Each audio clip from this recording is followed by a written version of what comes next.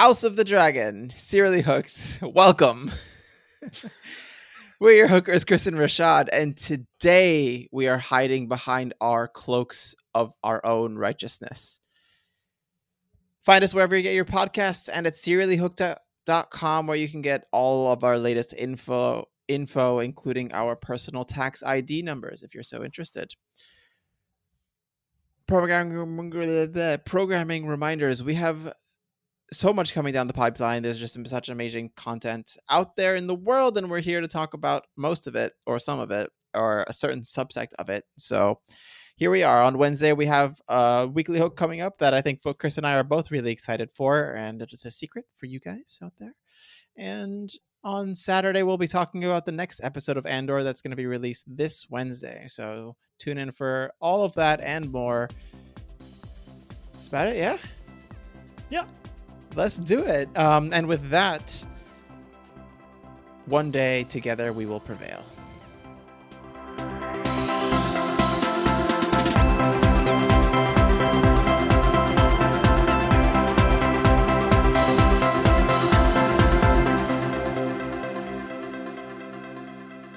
How excited are you that your man, Otto Hightower, is back? That's where the energy is all coming from. I just finished watching the episode like 30 minutes ago, and I'm just like on a high right now. Otto for the fucking win. Bring him back, MVP. Gotta love him. God. Fucking Otto. Actually, like, he's just incompetent now. Like, my hatred for Alicent, I think at this point it's just like all the Hightowers, and it's whatever. Fuck Otto Hightower. There are just two things about that I find very interesting. A, Viserys is so unimaginative that after Strong has died, the only other person he can think about is Otto Hightower, the guy he fired like before. And also, it's going to be interesting to see Otto and Alicent now together. I mean, you know, it has definitely the balance of it has shifted, or rather the relationship where Otto was obviously the father and much older to a teenage daughter whom he could very easily influence, and now I would say the gap has been closed somewhat. I don't think only somewhat. I think he seems in this episode kind of meek and old and decrepit a little bit. Not as much as Viserys, obviously, but he's not really that present in this episode. He's around, he says his thing, and at the end they have a conversation, which is great, but he doesn't really do that much, I would say. I think Alicent is the one who can take him forward and is the power broker now. Yeah, but I think that is kind of his new role that I could see him succeeding at, just being kind of the calm voice of reason. That's what he's trying to sell himself as. And yeah, I'm so curious how he's going to do. I mean, he's probably going to be much more careful this time around. He's learned from his mistakes. And this episode, shit just got real. So it's been escalated to 11, and holy shit. Yeah, it's such an amazing episode for so many reasons. And not only Hightower is back, Otto Hightower is back, who's the best thing ever, but we have, as you said, consequences to the actions that are happening, and this feud that has been, I don't know, heating up recently has come to a boil and is overflowing from the pot, and everything everywhere is affected by it, or everyone everywhere is affected by it. Yeah, I like that metaphor, not least of all because at the very end, Rhaenyra talks about fire and water, so I think that works out very nicely. Yeah, and I'm really curious about Aemond now, because I think Aegon is just being an idiot again, but I feel like Aemond has definitely, he is going to transcend his older brother, and I could see him becoming the heir apparent from Alicent's point of view, because his older brother is just an idiot. And yeah, Aemon has the wherewithal to he is becoming a power broker himself now, what with Vega and everything. That was such an interesting move. We have the kids really are central here, and you can definitely see they're the children of their parents in like each action that they take. Of course, they are guided by their parents, but even when they're just by themselves, you can see their, I guess, education by their parents and who raised them shine through. And I especially loved an early scene with, I think it's Luke, which is also, oh my god, really, we're doing this. Luke Targaryen, I suppose, saying to Corlys, "If I'm Lord of Driftmark, that means everyone else is dead." And even the younger one is now beginning to see, oh wow, this is going to be serious. What does that mean for me? What does it mean for everyone around me? And I think it's just so interesting seeing all of these kids who have been raised in this environment of just political power and intrigue. And yeah, the next generation's for sure going to be very interesting as well. Yeah, I think it's actually Lucerys Velaryon is his name. Oh, is it? Yeah, because if you remember a few episodes ago, they would bear the name Velaryon until they take the crown. Yes, true. Right. And yeah, so that just said that we'll put that on the table. But you're right with the kids, and I think they've done an amazing job casting these characters. And Aemond is just such an amazing, like I don't want to call him an intrepid young lad, is the best way I could describe. So British, so British. It follows me wherever I go, I guess now. But no, I think he is such a great character, and his ambition is palpable already. And he is the type of character that, for better or for worse, we tend to root for the person who has a chip on their shoulder, who was, doubted when he was young and overcame that. But I think in the end, what comes from it is he is mixed with I don't want to call them evil, but the narcissism of the Hightowers in a way, and this manipulation that he's able to really dig the knife into things, and he's able to control it in such a way. And we'll talk later about the scene where he gets his eye cut, and the whole big scene of this episode. But him in that scene is just, he's silent for most of it, and he absolutely is one of the stars of it. So it's such a great indication for his character and his importance, as well as, obviously all of them and the rest of them. And then we got the nugget in this episode that Aegon is officially betrothed to Helena. Yeah. He's not happy about that. Not at all. And honestly, so we see last episode, Rhaenyra offered this, olive branch to Alicent, and let's marry the two kids and everything. And we see the result of Alicent's decision here. Yeah, in good old Targaryen tradition. Another interesting note is that the kids are wearing green all the time. None of the kids are at all wearing black or red or any other color. Not even just a neutral color. Say blue. No, they're at a funeral and they're wearing green. And it's such a constant statement by Alicent and her like overhanded, we are fucking Hightowers, fuck all of you guys. And we do get a mention here in this episode for the first time where Rhaenyra, when she's talking Valyrian to Daemon, she says, I cannot face the Greens by myself. Yeah. So she's referenced them as the Greens, literally. And I guess you could just point them out by their outfits, let's be honest. Yeah, I thought that was such a great scene as well, where we do have, we'll talk about that as well, I'm sure. But Rhaenyra needs allies now that the Hightowers and their new generation is really vying for the throne in a way that we haven't seen before.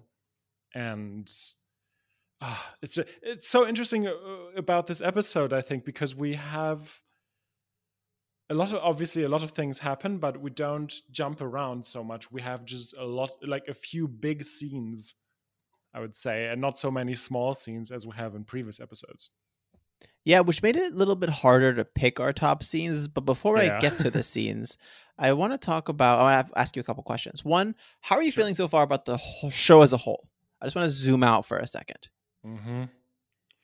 I mean, I'm looking forward to each episode every week, so I think that is a good sign. Obviously, I think I like that it is more focused on these few characters. Obviously, now we always have additional characters, and some of them leave and aka die.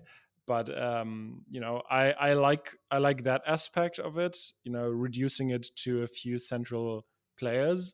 But this is very much a noble intrigue show, and we don't really see what's outside of this group, which I think is missing somewhat, because inevitably we're going to compare to Game of Thrones, and that was also mostly centered on noble people. But you've mentioned it last time when we had Arya and the Hound just traveling through the lands and seeing how normal people were affected by what was going on.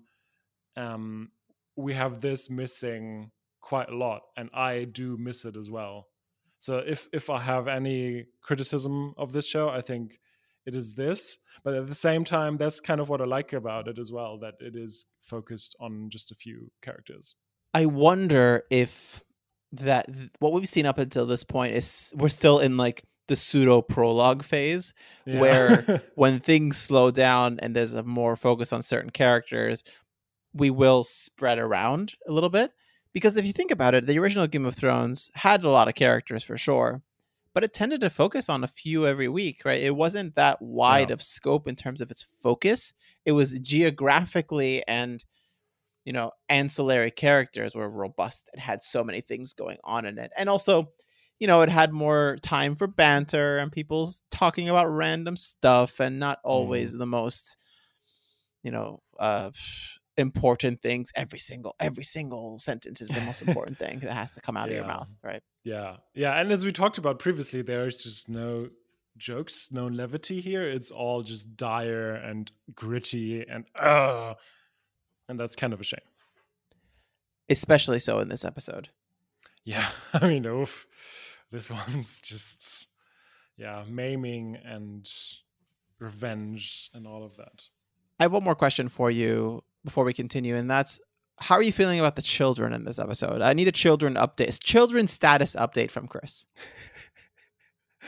I love how this has just become a thing in this podcast. Only in this podcast? Touche. No, I mean, like, in Serially Hooked overall. I think because they don't really have a lot of childish behavior, I think the only one that could be said acts childish is Aegon, in a way, or like not childish but immature.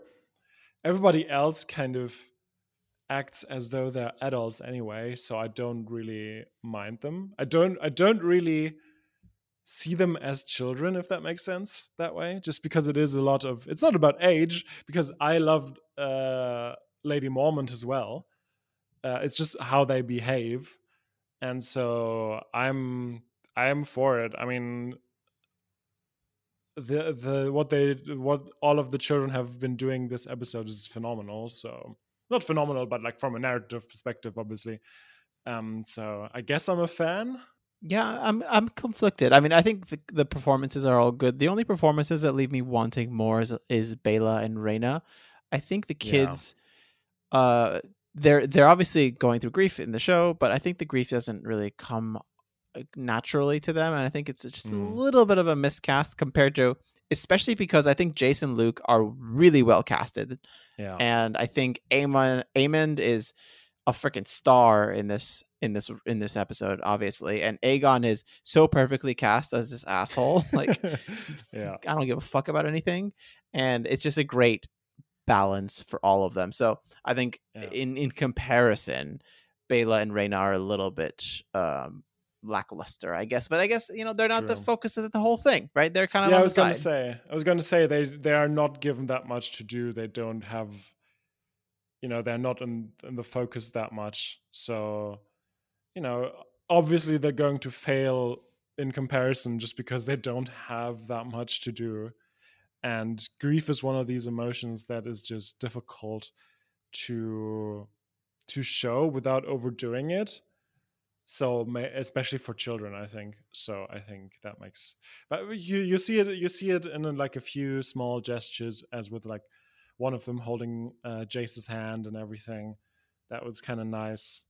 Or hugging Rhaenys. You know, those are kind of nice. But yeah, I mean, I wouldn't say like they're miscast. It's just maybe they weren't directed well as well. So Potentially, I feel like it's kind of a clue when you don't have great actors. Sometimes you when are conveying emotion, you use body language, or you zoom out instead of like focusing in on facial features and stuff like that. And I felt there was a couple shots where they focused on a facial feature of Bela, I think it was, and the tears streaming down her face was a little bit, you know, it just. Yeah. I can see the seams of them working around the limitations of the actors in that scenario, and it just makes me wonder a little bit. But that's just me overanalyzing things, and it just could be all in my head, and they could be the best performers ever to grace the screen. Well, I wouldn't go that far, but I don't know. So, what do you think about the show overall? That's a good question. I'm really liking it. I think we're going in a good direction. I'm a little bit confused, as I mentioned, in terms of where we are in terms of prologue versus actual important things that are happening. Obviously, everything's important, but what is the actual most important thing that we should like be focusing in on and thinking about? Because, for example, the first couple seasons of Game of Thrones, there was this whole war between Robb Stark and Tywin Lannister as a proxy for Joffrey Baratheon, and that was all important, yes, but not really that important. What we should have been focusing on is the shit on the wall and Arya and like all the random crap. So it's really interesting to see what is going on here, and is it a red herring, or what is the red herring and what is the actual importance things. And I think you mentioned the small scope, and it is a smaller scope, so you can't have whole plot lines be like complete, or whole families be completely useless, like the oh my god, the Iron Islands people, the Greyjoys. Yeah. But you are going to definitely focus in on certain things as the show begins to climax. So what is that going to be, and how are we going to get there, and what does this first season really look like in the grand scheme of the show? That's kind of where I am with it. I'm enjoying it. I'm really enjoying it. Every episode is really interesting to me, but I think it leaves some things to be desired, or it's making me wonder about the place of the show within the wider, or of the episodes within the wider show. Yeah, is it going to be 4 seasons? I'm not sure. I'm not sure if it's confirmed that it's 4. I don't think they've put a number on it, but I could be wrong. Okay. Well, I mean, I'm here for it either way. So, so what's your first scene that you want to talk about? My first scene that I want to talk about is the Rhaenyra and Daemon walking and talking scene. Mm-hmm. It's near the beginning of the episode. This is kind of because I think one of the scenes that I want to talk about later, I'm going to lump them into one big scene because it is one big scene in my mind. But this is the first thing I want to talk about because it shows for the first time on the screen that we see Rhaenyra talking so openly and honestly about the parentage of her children. She talks about how she tried to work with Laenor and try to have kids with him, but it didn't work. And this, you can see a different side to Rhaenyra that doesn't have the strength that she kind of exudes all the time in her life. But I think here you really get to see a different, like this side that brings people into her inner circle, and it's really reserved for Daemon. And I wish they really pushed, because at the end of the episode they get married, whatever. I really wish they kind of put that back a little bit further to see their relationship develop a little bit more. I think it felt a little rushed at the end of this episode, but When I was watching this episode for the first time, at the beginning there was a moment where I was like, oh, where are they going with this? Or more specifically, I wonder how they're going to build this relationship out. And in the end, they just kind of like jumped it to 11. But either way, I like her talking about her maturity, her becoming an adult and no longer a child, and how also her acknowledgement of his abandoning her and how that impacted her, and also his shitty advice and how that impacted her. So it's this really interesting dynamic, and it sets the stage for what happens later in the episode. So we're doing it. Yeah, I think that is something we have talked about in previous episodes, how the show is kind of rushing things. It doesn't give us air to, like, room to breathe with certain things, and doesn't develop characters as much, which is a shame. But at the same time, you know, if you have a limited series, I guess I see where they're coming from. And I would say that we have seen in this series so far, even like in the past, we have seen it a few times, that Damon is special to Rhaenyra. She always confides in him, no matter what his status is, even when he is kind of in open rebellion against her father. And so they've always had this sort of special relationship, obviously also during her teenage years, with a little bit of tension there, sexual romance tension. And yeah, I think that is just a great build up for things to come. And I guess Rhaenyra will finally have white-haired children, but also what does that mean for Jace and Luke? We will find out, I suppose. Yeah, but a great scene, absolutely. My first scene, again, I'm going through this chronologically, is the conversation between Rhaenys and Corlys, which I just, we've talked about it before. I love them as a couple. We see more of Corlys than of Rhaenys, and we basically get the a back and forth here in the beginning about Laena's death that Rhaenys blames on Daemon, and Corlys kind of doesn't accept that. And then she confronts him about, you know, he always says he wants to avenge her not being having been queen, but that actually it is about his own ambition that he is driven by, and not kind of a sort of righteousness. And you know, she clearly says he does it at the cost of our children, which, you know, I think is very much true, but also kind of gave me reason to think about him in comparison to Viserys, who also does, you know, does things at the cost of his family. You know, just think of his first wife. He so wanted a male heir that he sacrificed his wife for it. And in that regard, Corlys and Viserys are very similar. And yeah, I just really liked their back and forth, and kind of this frank talking after years of marriage is always something that fascinates me. And at the very end, Rhaenys also insists that she wants to give Driftmark to Laena's daughters, not to Rhaenyra's illegitimate children.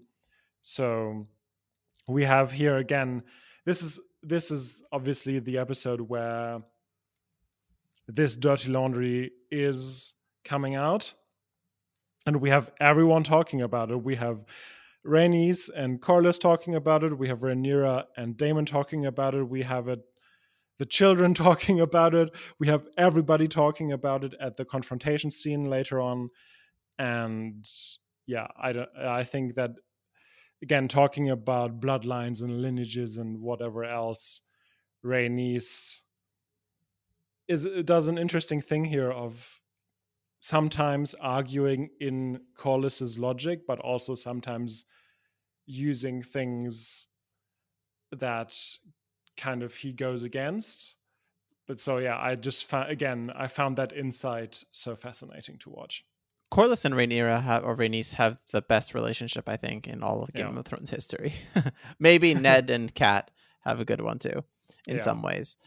But I think here, Rhaenys, I'm more on Corlys's side. I mean, she calls out his bullshit in terms of him being ambitious and cloaking, whatever in his own ambition. But I mean, come on, Rhaenys, just like, who gives a fuck? Like, I like Corlys being like, history, it doesn't matter. I know he says it by saying, history remembers names, not blood or whatever. But in reality, it's basically him saying, who cares who their parents are? Y'all get over your shit. So Rhaenys is a little bit like, come on. She's a little bit Alicent-y in that moment there. But her overall conversation and her insight and their frank conversation that they talk and the way they speak to each other, it is just such a great scene with two performers that really, again, we missed them last week and I want to see more. And hopefully we could see more of them as less and less Velaryons are on the table after this week.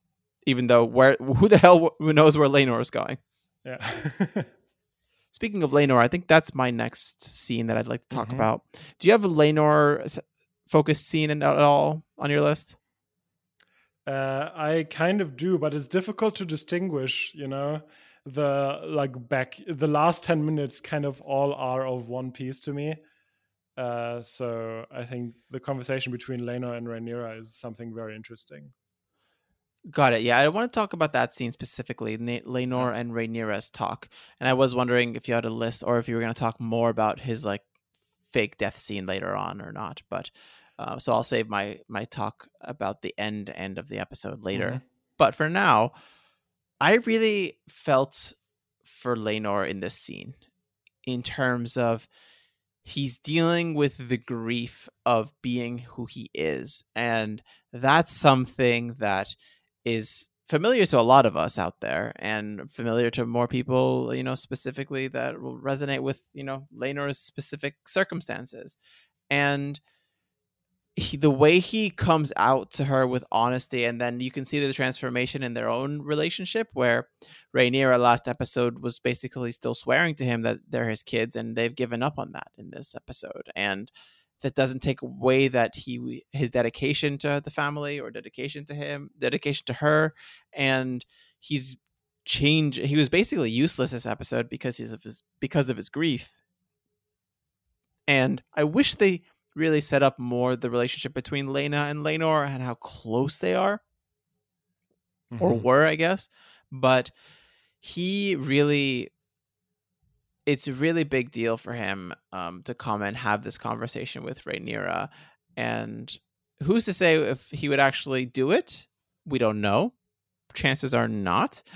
But I like to, give him the benefit of the doubt here. And I just wanted to shout out a character who deals with more than what most characters have to deal with on this show in this world. Either way, I don't know. I think it's a really important note to bring out, talking about Laenor's struggles internally and how that has been weighing on him, because we don't see it that much in his journey, and it is a farewell to Laenor anyways. So I think when he says to her that you deserve a husband or you deserve someone who will support you and be with you and kind of strengthen the family, I believed him there. Yeah, we just talked about what a great relationship Rhaenys and Corlys have, but I actually think Laenor and Rhaenyra also have an amazing relationship. Obviously it is somewhat clouded by the circumstances, but I think they're just so open to each other. And sure, there is bitterness there, and they cannot relate to each other 100%, but they share their fate in a certain regard. So that is what just makes them open up to each other. And yeah, I really feel for him as well. I think he is I've always liked him as a character, and I would have really liked way more screen time with him and exploration of his character. but because he didn't get it, it was always a signifier for the audience that he isn't that important, unfortunately. And I hope we get to see him at some point. The way I understood it is that Carl and him are going to, across the narrow sea and living there kind of anonymously, somewhat anyway. And yeah, this scene is just very powerful, I think, because as you mentioned, he just has this internalized homophobia that, or not homophobia, but maybe bitterness about his position, that I think a lot of people in the real world can relate to, even though they're not born into nobility. But when it comes to societal expectations, familial expectations, and all of that, and I really felt for him here. I really liked the exchange between the two of them, that Rhaenyra kind of in her own way gives him a lot of love here, where she says that I do not wish that the gods made you what you are or how you are, and how he is trying to recommit himself to her. And in a way he does, even though that means he's going away. It's kind of the 180 to what he had in mind, I'm sure. But I love that scene as well. And yeah, I'm glad you picked it, so I got to talk about it as well. I'm going to not do the I think I'm going to save the other. I'm not going to do it chronologically as I usually do, because the next two scenes chronologically are probably the two big scenes that we're going to talk about at the very end. So I'm going to choose what comes after this, where we have Daemon and Rhaenyra and Carl and Laenor, and the fake death scene of Laenor, which again, kind of like the blood in, I think, the last episode or the episode before that, where after Rhaenyra gave birth, that they kind of really put the finger on it and showed it to the audience. Yeah, here, look at this. I mean, I knew where this was going as soon as Daemon killed the guard, and the corpse was charred. Anyway, the face, and nothing was left basically that was identifiable. And I think it's a great plan in a way, but I think that will have huge consequences that none of them are going to see coming, especially because Rhaenyra married Daemon right afterwards. So I'm sure that Rhaenys and Corlys are going to suspect her killing him. But all of that sort of frees everyone up to do as they wish. But maybe Rhaenyra should tell his parents. This is the biggest moment in the show so far where I've been completely taken aback, because this is the biggest diversion from the books I've ever seen in this show. Because as you know, or as I've mentioned before, Fire and Blood, the text that this is based on, is written as a historical account, written by certain sources. And according to those sources, Carl kills Laenor. Yeah. So, period. So we didn't know that this is a fake out that ever happened. So this is the first time that we've seen this. So I was completely shocked to see Laenor on the boat at the very end. And what's going to come of it, I have no idea. It's really exciting because there's a whole other chess piece on the board that I have no idea about, because most of the things it's going to happen, but it's really cool to see that and the consequences of that choice. And also my question is, how involved is Laenor in making this decision, and does he choose to do this and go away, run away with Carl, like, or is this forced upon him? And what about Daemon and Rhaenyra's involvement? How much he know about that? So it's just a very fascinating sequence, and I'm really excited. I'm really excited to see more, and very excited to see something new. Yeah. Oh, that's a very interesting point though, because my headcanon totally is that was something that the four of them kind of plotted. Not necessarily as equals, but that is something that they have agreed on. And but now that you mention it, it might just be that was Carl's and Laenor's idea, and Rhaenyra and Daemon don't know anything about it, and for all they know, Laenor is dead.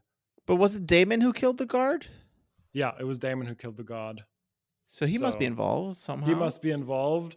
Maybe so. Yeah, I guess Rhaenyra maybe doesn't know, but I can't see that with how close she is to both Daemon and Laenor in her own way.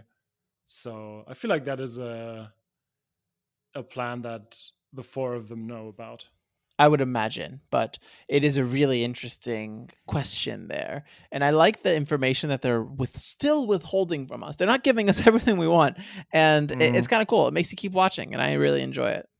Yeah, because, even though I said I'm sure they're going to go to Braavos or whatever else, doesn't mean that they're going to get there. All we see is that they're going to, they're rowing a boat towards a ship, but that doesn't mean they're gone forever. It doesn't mean they're actually going to make it across the narrow sea. So, we'll have to see. The opening sequence of next episode is Daemon on Cyrax and just burns them alive. Yeah. Oh my God. Yeah, just no open ends. Interesting. I mean, that's what he would do. I guess we'll find out. Very true. That would be very Daemon. It's true. If we don't get another time jump, God, we don't know anymore. Yeah, it's true. Yeah, and with all the kids now as well, that that just complicates things further. Oh, we get ready for another recasting if they do another time jump. Yay! Oh my God, so involved. Honestly, so much work. But what's your next scene? Oh yeah, that was your scene. Yeah, I forgot. We just talked a lot about Laenor there. Yeah, I mean, makes sense. He's a great character. So my next scene is Aemond claiming Vhagar. Yes. I have to talk about this. They did such a great job showing how big and ferocious Vhagar is. How he has to climb him like a ladder for 10 feet just to get on top of his neck, but also the way they teased it, and throughout the episode at the beginning, you hear Vhagar's cries at him flying through the air, and it was a little bit kind of easy, I feel, but I know that he still had to hang on as Vhagar flies, as Vhagar's testing him. Can you ride me, actually, or will you just be thrown like anyone else? So I just found that to be very effective and a reflection of Aemond's character. Aemond last episode wandered to the crypts of the dragon pit and ran into a nameless dragon. I thought it was Vhagar, but clearly it wasn't. And it's really cool to see him claim the most powerful dragon in the world. And what Otto says about this later on when he's talking to Alicent, him bringing Vhagar to their side is huge. It could not be understated how important that is. And Aemond really just the way it gives him swagger immediately. And it's just so cool to see him. He just becoming a badass. Vhagar is such a cool dragon, and I just freaking love it. And it's cool the first time we really see someone claim a dragon in the wild. We don't see that often, so it's great on all fronts. I mean, he went from a pig to the biggest, baddest dragon alive in one episode, so that's very impressive. And remember how we felt for him, and now he's also being such a jerk to everyone else. And yeah, but it's definitely a power move, and both Otto and him say so, that him losing an eye over it is totally worth it. And that is something incredible for an adolescent to say. Yeah, my that was kind of part of my scene, because for me that and what happens directly afterwards just goes hand in hand, the confrontation between the kids. And it just, I don't know, in the very beginning it's just, I thought, okay, they're going to yell at each other, whatever, and then, yeah, as I said, shit just got real. And it's almost, Aemon almost kills Luke. The three children almost try to kill him, and then Jace shows up with a knife and cuts him. He cuts his eye, and that is so intense. And yeah, it's interesting to see kind of also the alliance between the kids as well. And yeah, I don't know, it was just, that was the moment in this episode where I just thought, okay, everything else up to this point was incredibly interesting and intriguing, and I was just very interested looking at it, but this was so intense that I was on the edge of my seat. This fight scene, holy shit, man. It was like Aemond is he's fearless. He's just such an asshole in a way. Like he's choking out Luke. And then in the later episode, later in the scene, he's just like, they attacked me. And he's just like, he's punching out Bela and Rhaena like it's nothing. He is about to kill all of them, even though, and he's ferocious. You can see that already. He's able to kick them all off of him, even if they're just have him pinned down. It's incredible. I think Luke is the one who does take the eye, by the way. I don't think it's Jace. But is it? Okay. Yeah. But it is, I think Jace brings the knife. Luke ends up cutting. I mean, they look very similar. They have the same haircut and everything. That is intentional. I know. Yeah, but I think that just goes to show how Aemond is Alicent's son. He has really been listening to what she has been saying about their station, about what should be theirs. And I think that's how he handles himself in this episode. He just acts like he belongs. And now that he has this, I think it mostly stems from Vhagar as well. Having Vhagar now just gives him absolute confidence. And yeah, it just, if you think back again to him being ridiculed and bullied with the pig and how much of a mess he was, and that wasn't that long ago. And now he's just there, and he's going to just be a badass in all senses of the word. And yeah, I don't know, I'm sure he will grow up to be not a great human. Well, he is acting like he's the heir to the throne. And I found it absolutely bullshit that when the Kingsguard runs in, they all run to Aemon's aid and not to Jace's aid and Luke's aid. And Jace specifically, because he's the heir to the throne, not Luke. Not Luke, but like not Aemond. And it's telling to their personalities and telling to what's going on, like in how the Kingsguard sees everyone. And oh my god, don't get me started on fucking Kristen Cole. But I was flabbergasted by seeing that as well. So it's just so cool. I love this scene, and kids fighting in the street in such a ferocious way. Amazing. So shall we talk about the scene after this? The big one? Yeah, let's do it. That sounds really exciting. It is fuck Alicent, 100%. Let's start with that. Yeah. She should just mind her own fucking business and stop being an asshole. And I don't know. That's my first thought. Do you have anything more specific? I mean, it just, again, kids are the proxy for their parents, specifically their mothers here. But yeah, I mean, Alicent just is going all out here. Rhaenyra definitely tries to use all of this for her advantage.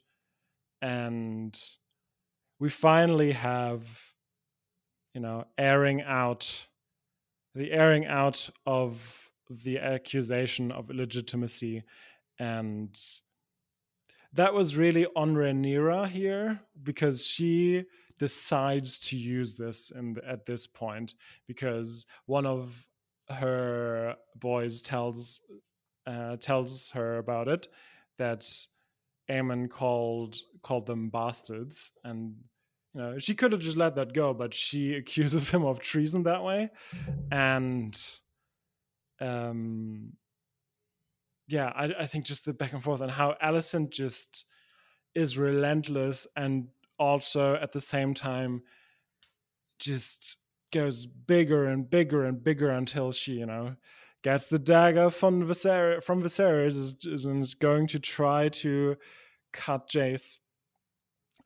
Also after Cole, she commands Cole to do it, who refuses and says, yeah, I'm your protector, but not your I'm not going to attack a child just because you order it, which I found was fair, but also very opportunistic of him, obviously. But yeah, that just escalated things so much. And I mean, it is definitely summarized in, I think, what you used in the very beginning as the crowd, that now Alicent has to stop hiding between her righteousness, and now everybody can see her as she truly is. And that is just so powerful. And I think maybe that also shows, I wonder if Alicent has known about this, that this has been inside of her all along to that degree, because Otto seems to be surprised afterwards, and what he calls determination on her part, he always thought she lacked. But here you can see just how ferocious she is, and it just gets bigger and bigger and bigger, this scene, and it's perfectly written. It's so well done. So many moving parts, but we still kind of see the and again we see Viserys struggling with keeping peace. And yeah, it just again shows you about everyone's character. Yeah, on the Viserys point, yeah, he's such a weak king. He can't really do anything. And the only way he tries to resolve the issue is by commands and decrees. He doesn't actually see the problem that's underlying everything and try to solve it in some way, shape, or form. On the Alicent side, I like the idea that she didn't realize that this ferocity is within her until now. But the way that Olivia Cook performed the scene, I don't think that's the case, because she didn't have any surprise on her face. She wasn't worried at all. There wasn't anything that came to her that flustered her at any point there or after about her actions there. Yes, she did say that she made a mistake when she was confessing to Otto, but I don't think she seemed that way. As she seemed to kind of, go forward with it naturally. So I think in the end, it's something that she does know, and she was actively, in the last episode, for example, we complained that she was saying, oh, for the privilege, so that honor and dignity will prevail or whatever, Yeah. as if she's the honorable one. But in reality, that was never the case. And Emma Darcy, the way she reads that line, hiding behind the cloak of your own righteousness, but now they see you as who you really are, or as you are. Wow, what a performance. Like, I mean, the way she reads that line, her voice is incredible. And as great as Millie Alcock was as Rhaenyra, I didn't think we would get Emma Darcy's performance to be even better. And I think she's doing it, which it was just an insane bar to reach. So great job by both performers. And this scene here with the cat's paw dagger and Alicent kind of going at her. The cat's paw dagger, man, it just goes everywhere. But it was heavily featured in the promotional issue, the promotional materials for the show. It was on the trailer. It was everywhere. And it's finally cool to see this scene come to fruition. It is the most important scene up until this point in the show between the two, because it shows how their rivalry has spilled into the public sphere. And immediately after Alicent drops the dagger and retreats back to the arms of Criston Cole, notably, you see the show, the and Daemon approaches the boys and Rhaenyra on the other side, you see the camera pan to have two concurrent shots. One, it shows Alicent and her side, and the other, it shows Rhaenyra and her side. Yeah. And it is not subtle in its house foreshadowing who's going to be on whose side, what's going to happen, and let's fucking go, basically. Yeah, I'm so excited for this. This is such a good show. This is such a good episode. After last week, I thought, I hope this wasn't just, that wasn't the last good episode, incredibly good episode that we get from this show. And I mean, they delivered. Just the next episode is just as good. Let's keep it coming. So what do you think is going to happen next? What are you excited for? I think we're getting a time jump. Mm-hmm. I don't know to when. I think we've had multiple sequences where we have a couple episodes in a row that are close to back, and then we get a time jump. We get a big event and a time jump. So I'm expecting some jump into the future. How far it's going to be, I'm not really sure. And because of that prediction, I have no idea what we're going to do and what we're going to land. Maybe they'll be more entrenched in their camps. Maybe obviously the boys will all be a little bit older. Maybe the wedding has already happened. I'm not sure how far we're going to move, but I guess it'll be interesting to see how things move forward. Yeah, I'm going to be particularly interested in the family dynamics on the Hightower side. Alicent obviously being the center of it, what her relationship to her father is going to be like, what her relationship to her children is going to be like, and what Aegon and Aemond are going to do between the two of them, because Aegon is obviously an idiot and Aemond is the right choice as heir. Let's put it that way. He is the way stronger one. And on the other side, what happens with Daemon and Rhaenyra, obviously, but also in relationship to the Velaryons and, the supposed death of Laenor, and what consequences does that have? Is there going to be a formalization of their kind of bond? And yeah, when is Viserys going to die, and what does that mean for everybody involved? Because that's really the crux of it, right? What happens if Viserys, who is just a very weak king, but what happens if when he dies, and who's going to follow whose claim? And yeah, again, so excited for next episode. Can't wait to watch it. Can't wait to talk about it with you. And I'm so happy that this show exists. I was really not confident that this show is going to be good, and this show is great.